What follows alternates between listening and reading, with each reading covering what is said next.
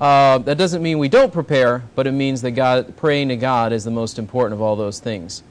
Secondly, we talked about the idea of moving toward organic type relationships and not mechanical databases. So from the perspective of that, there are tools that we can say, all right, we're going to have a checklist and say, here are the people who've been gone for 3 weeks, right? And we can approach that very mechanically and walk up to them and say, you've been gone for 3 weeks, why do you hate God, right? Or we can nuance it and say, hey, you notice you haven't been here for a little while. What's going on in your life? Is there some way that we can encourage you? How can we pray for you? What do you need, right?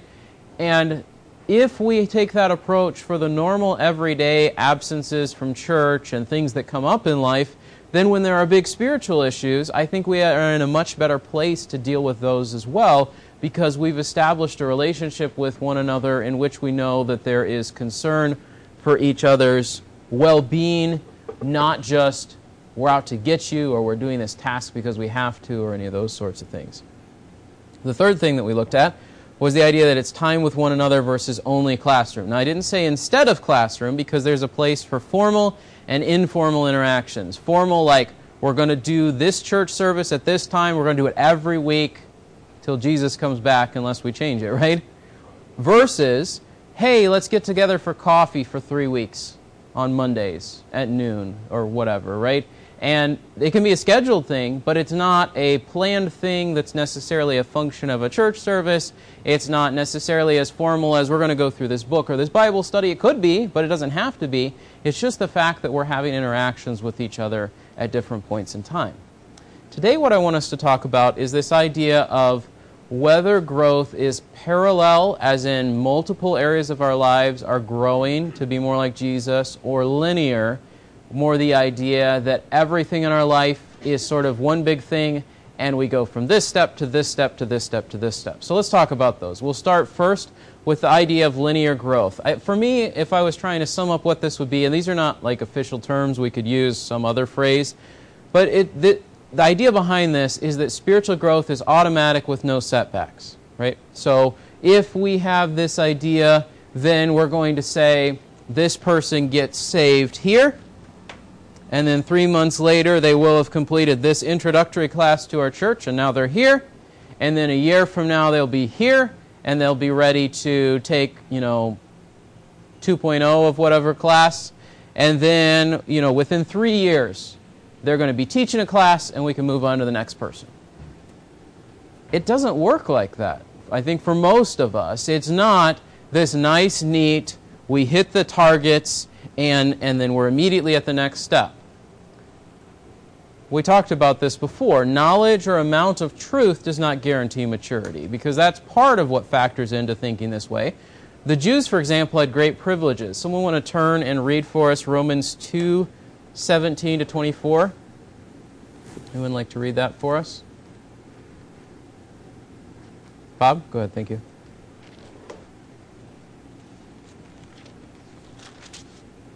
But if you bear the name Jew and rely upon the law and boast in God and know His will and approve the things that are essential, being instructed out of the law, and are confident that you yourself are a guide to the blind, a light to those who are in darkness, a corrector of the foolish, a teacher of the immature, having in the law the embodiment of knowledge and of truth, you therefore who teach another, do you not teach yourself?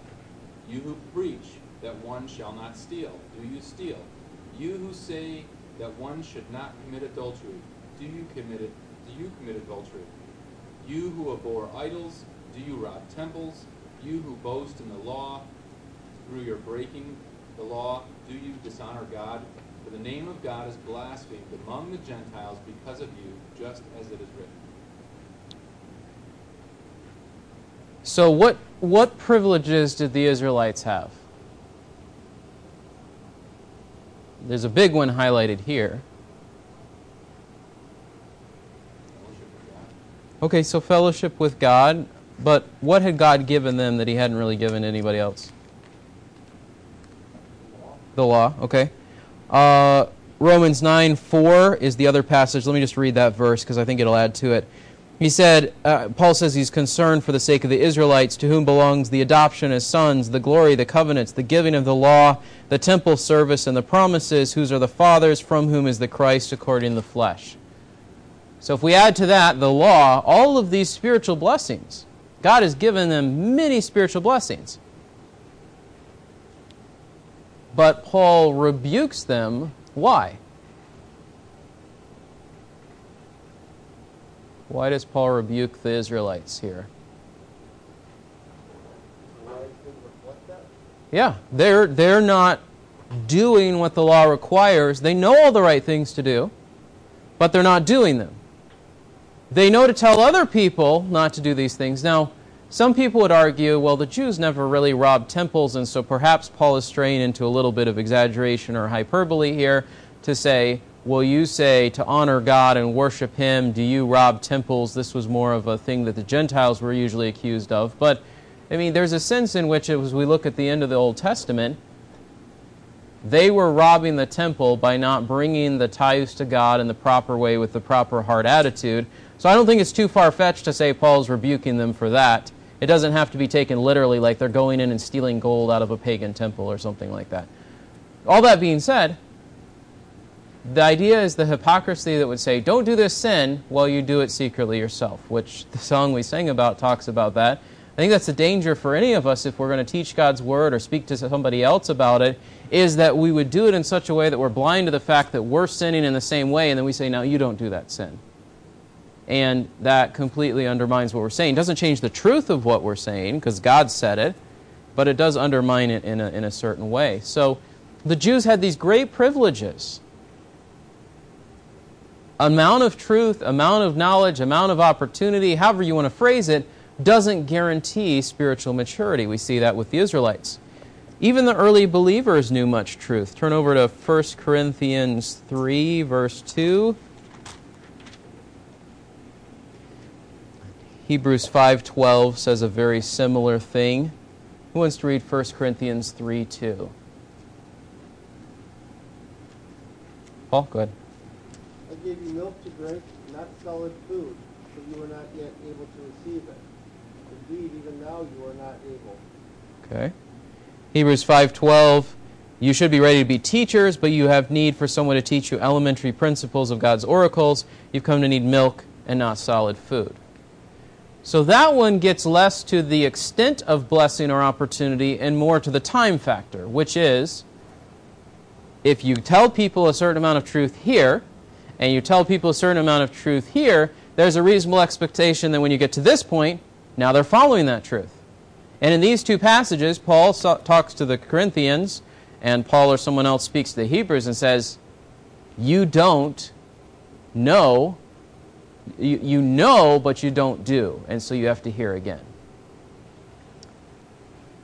We see that in addition to these two things, age, position, or time since conversion does not guarantee maturity. We looked at Nicodemus 3 weeks ago, 2-3 weeks ago.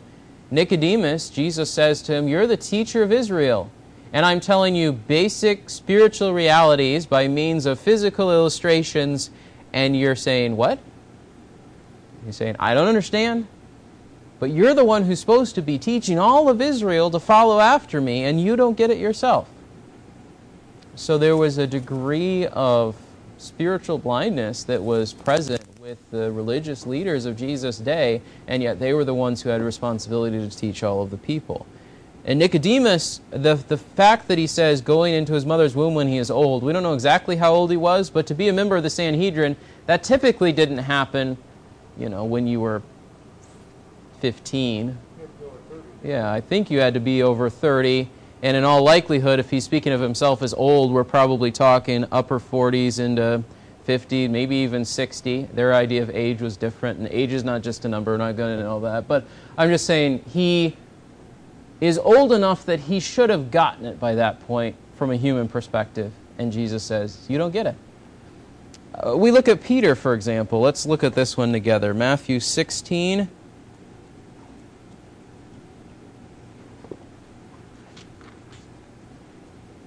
Matthew 16:23. Peter has this amazing confession of Jesus being God. the Christ, the Son of the living God in verse 16. And then verse 23, when Jesus says he has to die, someone want to read verse 23 for us? Jonathan, go ahead. But he turned and said to Peter, "Get behind me, Satan. You are a stumbling block to me, for you are not setting your mind on God's interests, but man's." So right after he says this amazing theological truth, he tries to fight with Jesus about whether or not Jesus should die, and Jesus said, "You're basically trying to accomplish Satan's purpose if you thwart me going to the cross," which he couldn't.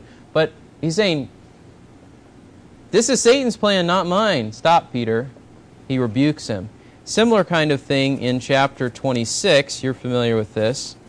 But in chapter 26, we have the account of Peter's denial, and we read that in Matthew not too terribly long ago. Peter's denial doesn't come right after Jesus says, "Start following me." How long has Peter been with Jesus by the time he denies him? 3 years, 3.5 years, something like that. Peter's supposed to, Jesus is going to die, Peter and the other apostles are supposed to go out into the world and preach the gospel to the world. And when they're supposed to be ready to go out and teach the world, Peter denies Jesus.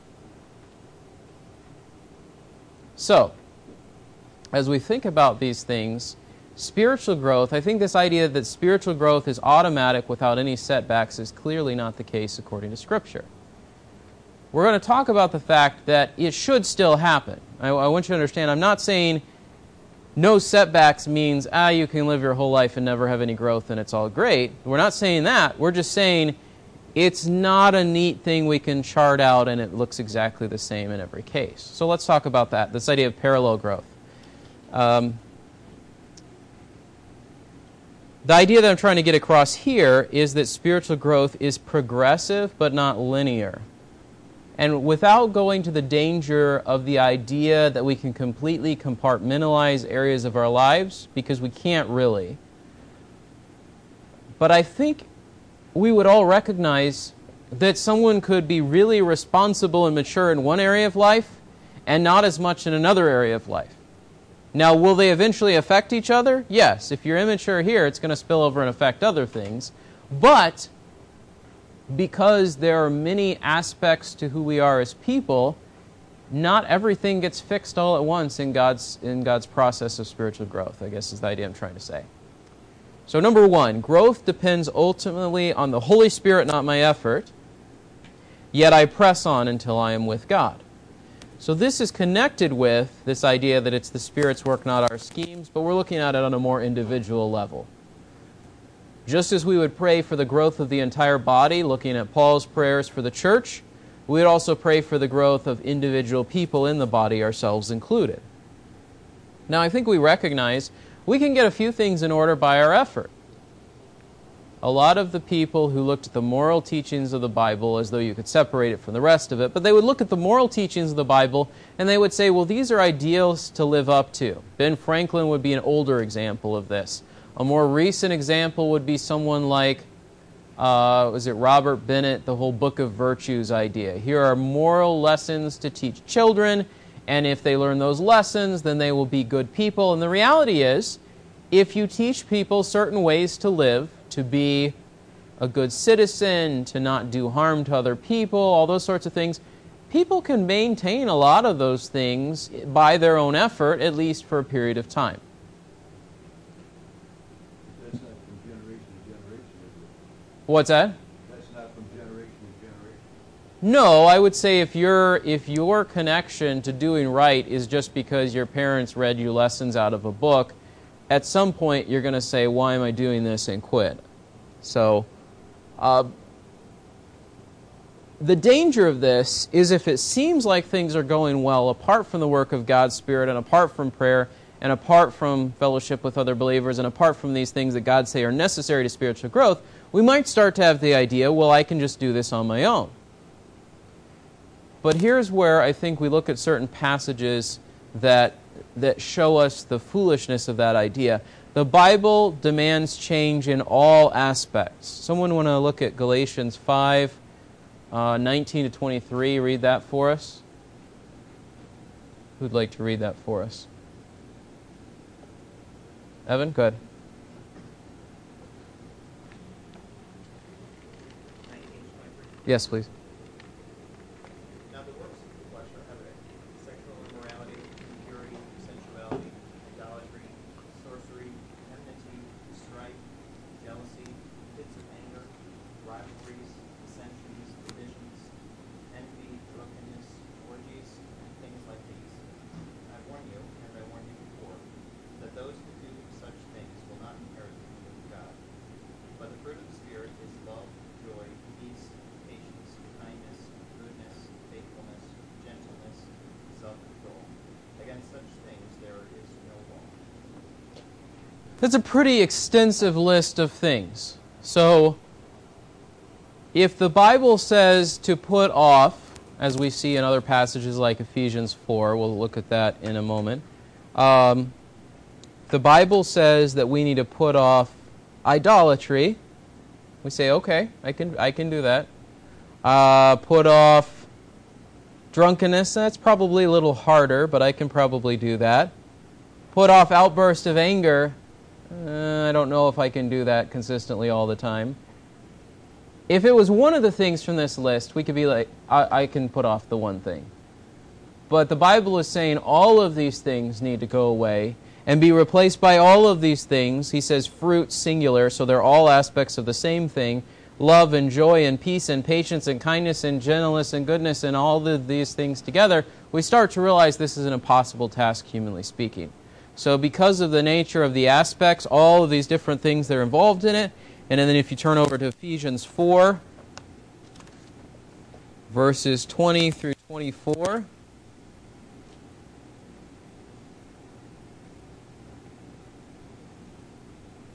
Someone want to read Ephesians 4, 20 through 24 for us? Norma, go ahead. Oh, I'm sorry. You can go ahead, Bruce. That's fine. Okay. Yeah. But ye have not so learned Christ, if so be that ye have heard him, and have been taught by him, as the truth is in Jesus, that ye put off concerning the former conversation, the old man, which is corrupt according to the deceitful lust. The spirit of your mind, and ye put on the new man, which after God is created in righteousness and true holiness. Okay. So if we look at this, as individual human beings, when we think about the aspects of who we are as people, we tend to think in terms of thinking and wanting and doing, if we're just putting it in simple terms. Now, thinking and wanting and doing are not three separate things. They're all part of our one self. But we see glimpses of these. It's sometimes helpful to break those down for purposes of study, as long as we realize they go back together when we're done looking at them. In that perspective, he talks about learning. Learning Christ often has to do with knowledge. He talks about renewing the spirit of your mind, verse 23. So there's the thinking part of it. There's the old self, former manner of life. Manner of life would have to do with our actions, the things that we do outwardly.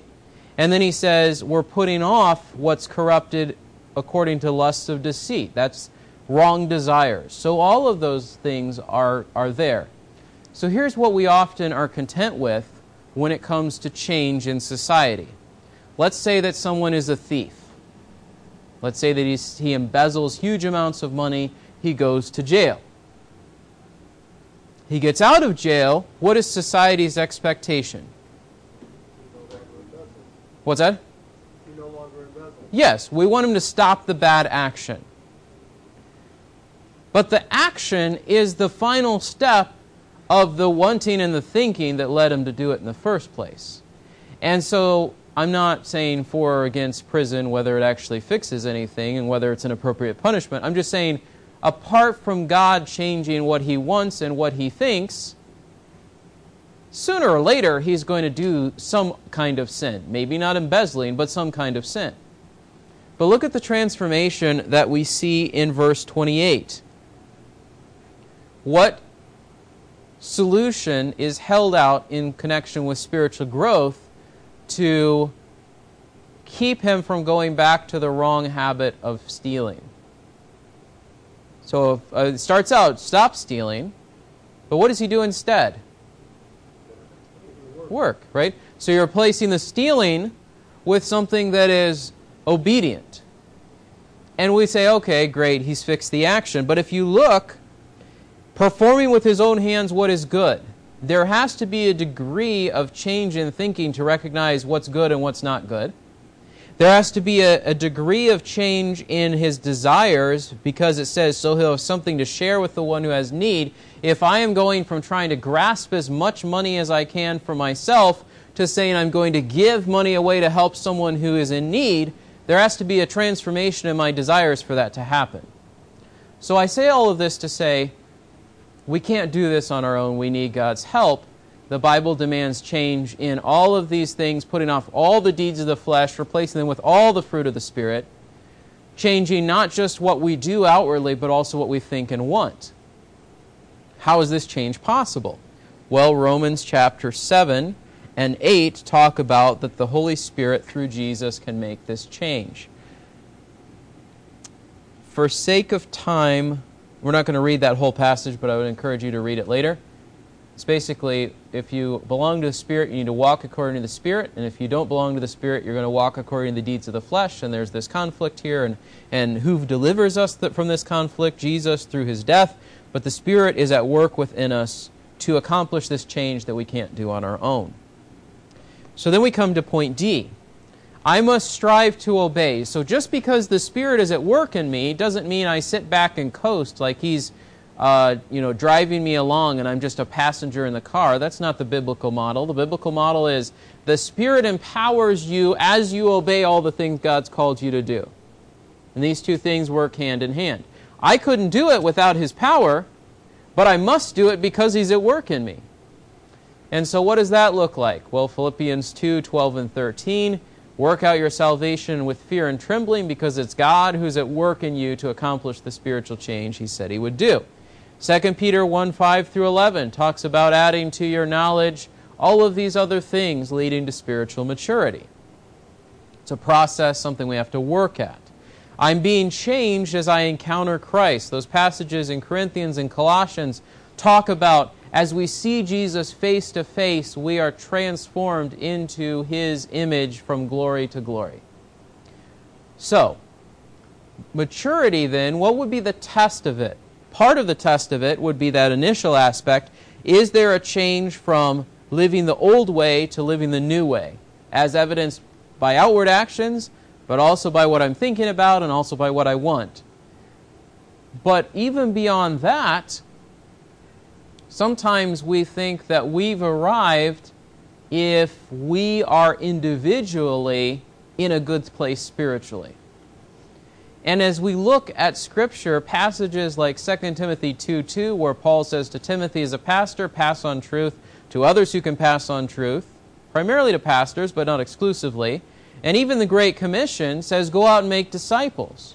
So if I know a bunch of things, and I'm doing all the things that I know, and I have a right relationship with God, I should not think I've arrived, I'm done, I'm just going to make it from here till when I go to heaven. I should be thinking, now how can I impact the lives of other people around me, because that's what God's called me to do as a believer. And so I think that this is probably the step that maybe churches like ours struggle with more. Because I think churches like ours have had good teaching for a bunch of years. We know what we're supposed to do. I think for the most part, we're not going off the deep end and doing all sorts of crazy things, at least publicly, openly, various sins that get us arrested and create huge scandals and all those sorts of things. Sometimes, but not usually. I think the spot where we get hung up is, I know what I'm supposed to do, I know a lot of truth, so I'm just going to sort of sit here and enjoy what I know and what I have. And we need to push that forward to, now I've got to go and make disciples, because that's what God calls all of us to do. All right, I've been talking a lot here on point 1. Any thoughts, feedback, questions on point 1 here?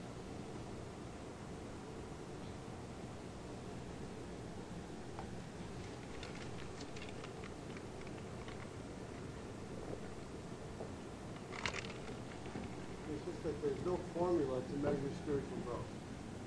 Okay.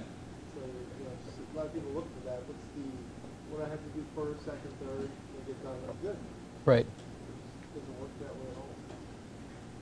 The Bible says there are signs that you can look for, I think, but like you said, it's not going to look exactly the same for everybody, and it's not going to always be like this nice, neat, even, equal unfolding of things, Like right? a sawtooth. What's that? More like a sawtooth going up. Right. Yeah. Hopefully going up. Right. Right. Any other thoughts, Jonathan? I don't understand the word parallel. The word progressive makes sense to me, even though it's not a good way and I don't like it, but it's a good word for this particular application. But parallel doesn't make sense to me. Okay.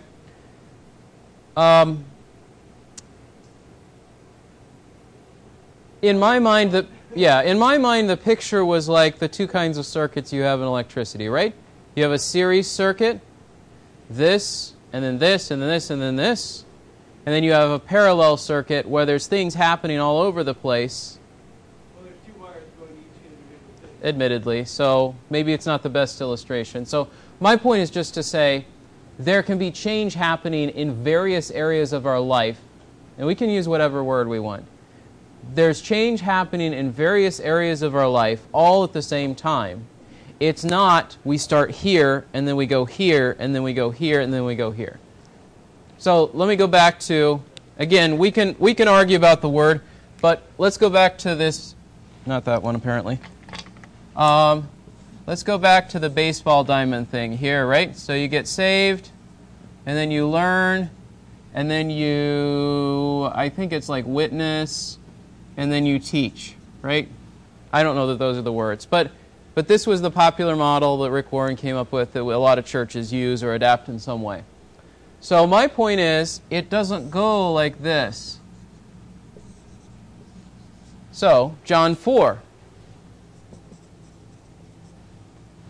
You have someone who's possibly not even a believer yet who starts with the witness part. And then she goes to the learn. In that she goes and finds the other people in the village and says, hey, come meet him. So she does evangelism right out the gate. So if we wait until we've been learning about who Jesus is for 3 or 4 years before we ever tell anybody about Jesus, that's where I don't like this model in terms of the step 1, step 2, step 3, step 4. So, yeah, progressive, non-linear, whatever word you want to use. That's where I'm coming from. Paul? I like the idea of parallel only because you have, like, it's not like, okay, I've got done with the not stealing things. Now I can work on the not lying thing. Right. It's not like you have a parallel growth. You're growing in all those aspects at the same Right. time. Yeah. So, that's just, like I said, I'm just trying to summarize some biblical truth here, and if you like a different word, I'm totally fine with that. So, all right, so let's go on then to number 2. And this maybe we'll get into this idea of growth can be uneven and needs help from other members. And so this is where, we might think, well, I've got this thing, so I'm going to go on the next thing, like Paul was saying.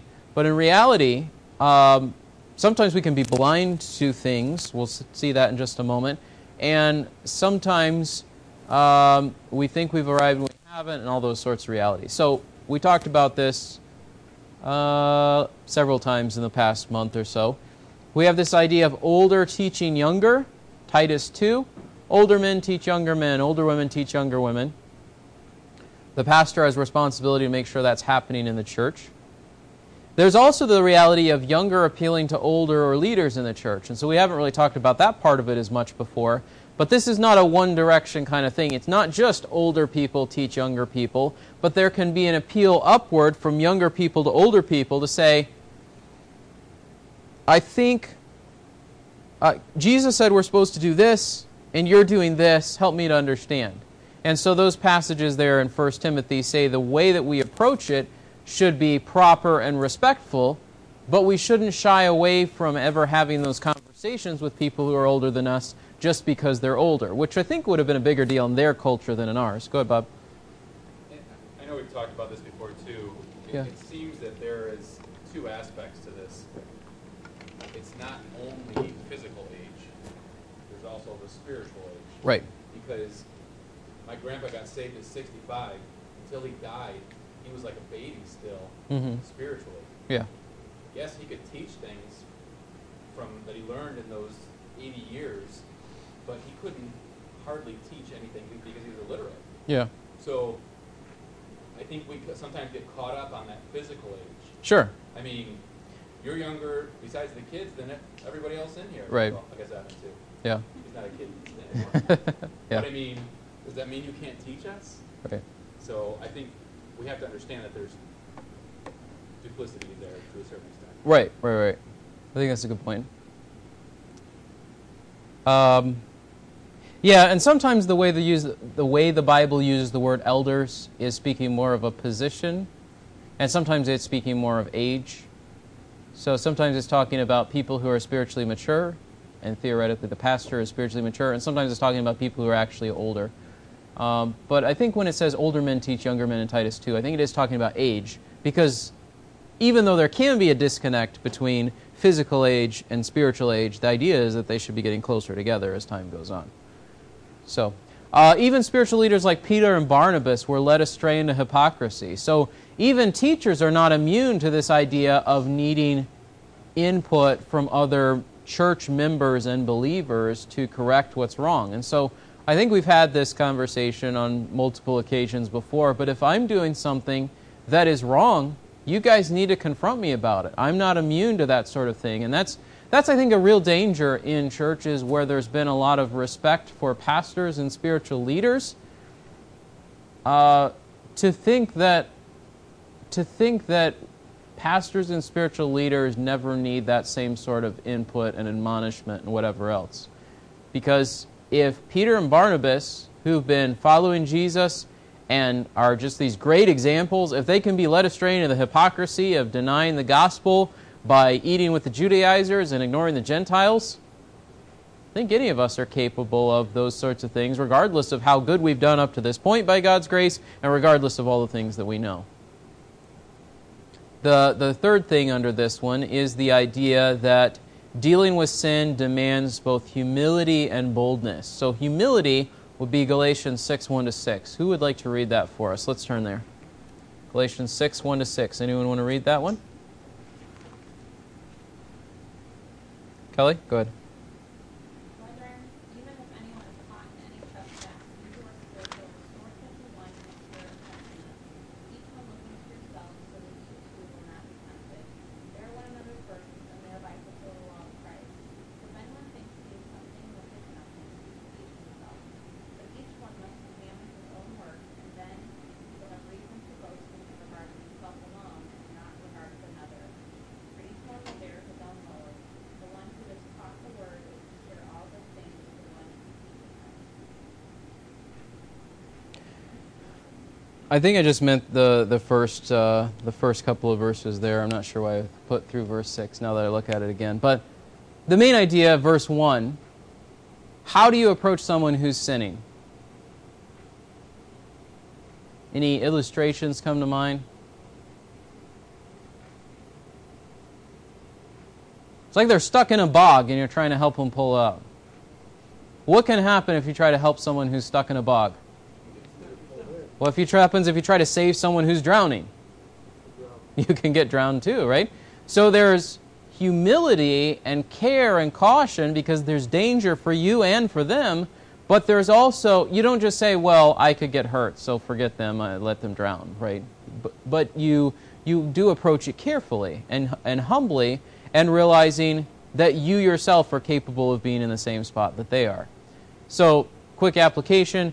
If you're encouraging someone in a counseling context or in just with any kind of sin, there's a degree of propriety of don't probe to the extent that they tell you all the details in a way that encourages you to sin in the same way, for example. You don't have to know everything about the way someone's sinning in order to help them. You know, they could say, I'm greedy, and you could say, there's a bunch of things in the Bible about that. Or I've been living lustfully, here's a bunch of things in the Bible about that. Or I've been angry, there's a bunch of things in the Bible about that. They don't have to say every last thing that's connected with the specific way that they're sinning. Bob? One thought is, you know, depending on how long somebody's been saved, Yeah. obviously they can still struggle with different things. Yeah. So in some cases, the person already knows the verses, Sure. but they need encouragement or they need accountability Sure. to actually work through it. Yeah. So it's not just as simple as, hey, read this verse. Right.